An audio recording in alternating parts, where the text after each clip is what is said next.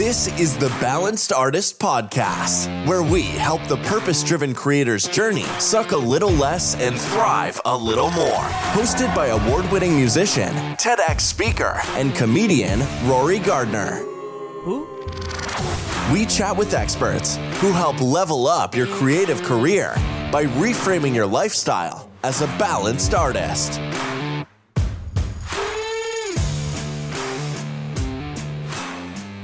Hello and welcome back to the Balanced Artist Podcast. Have you ever noticed how your creativity changes over time as you grow as a person? Or maybe not. Have you ever found yourself overcompensating as an adult for things that happened when you were younger? Or maybe try to succeed in spite of people who doubted you? I love proving people wrong. It's my favorite thing to do. It can be a great source of fuel, but it's not necessarily healthy fuel. A lot of self-doubt stems from how you grew up. Inadequacy or major life failures maybe have paralyzed you from stepping out of your comfort zone. Instead of feeling ashamed over your past, just consider it your origin story.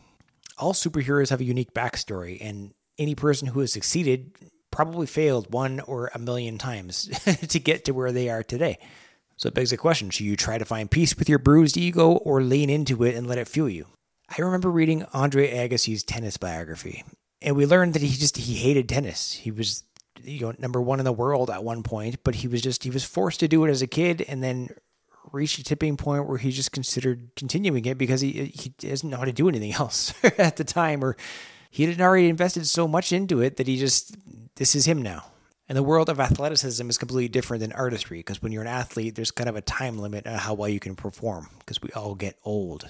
So you don't have to continue creating something because you don't love it, or you're afraid of letting your haters say, "I told you so."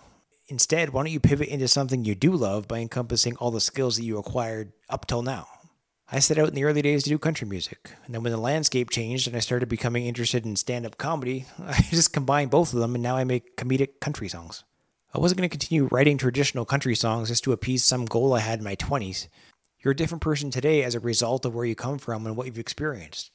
Personal growth led me to where I am today and the kind of art I make. And if you're not creating what truly inspires you, are you really being authentic to yourself?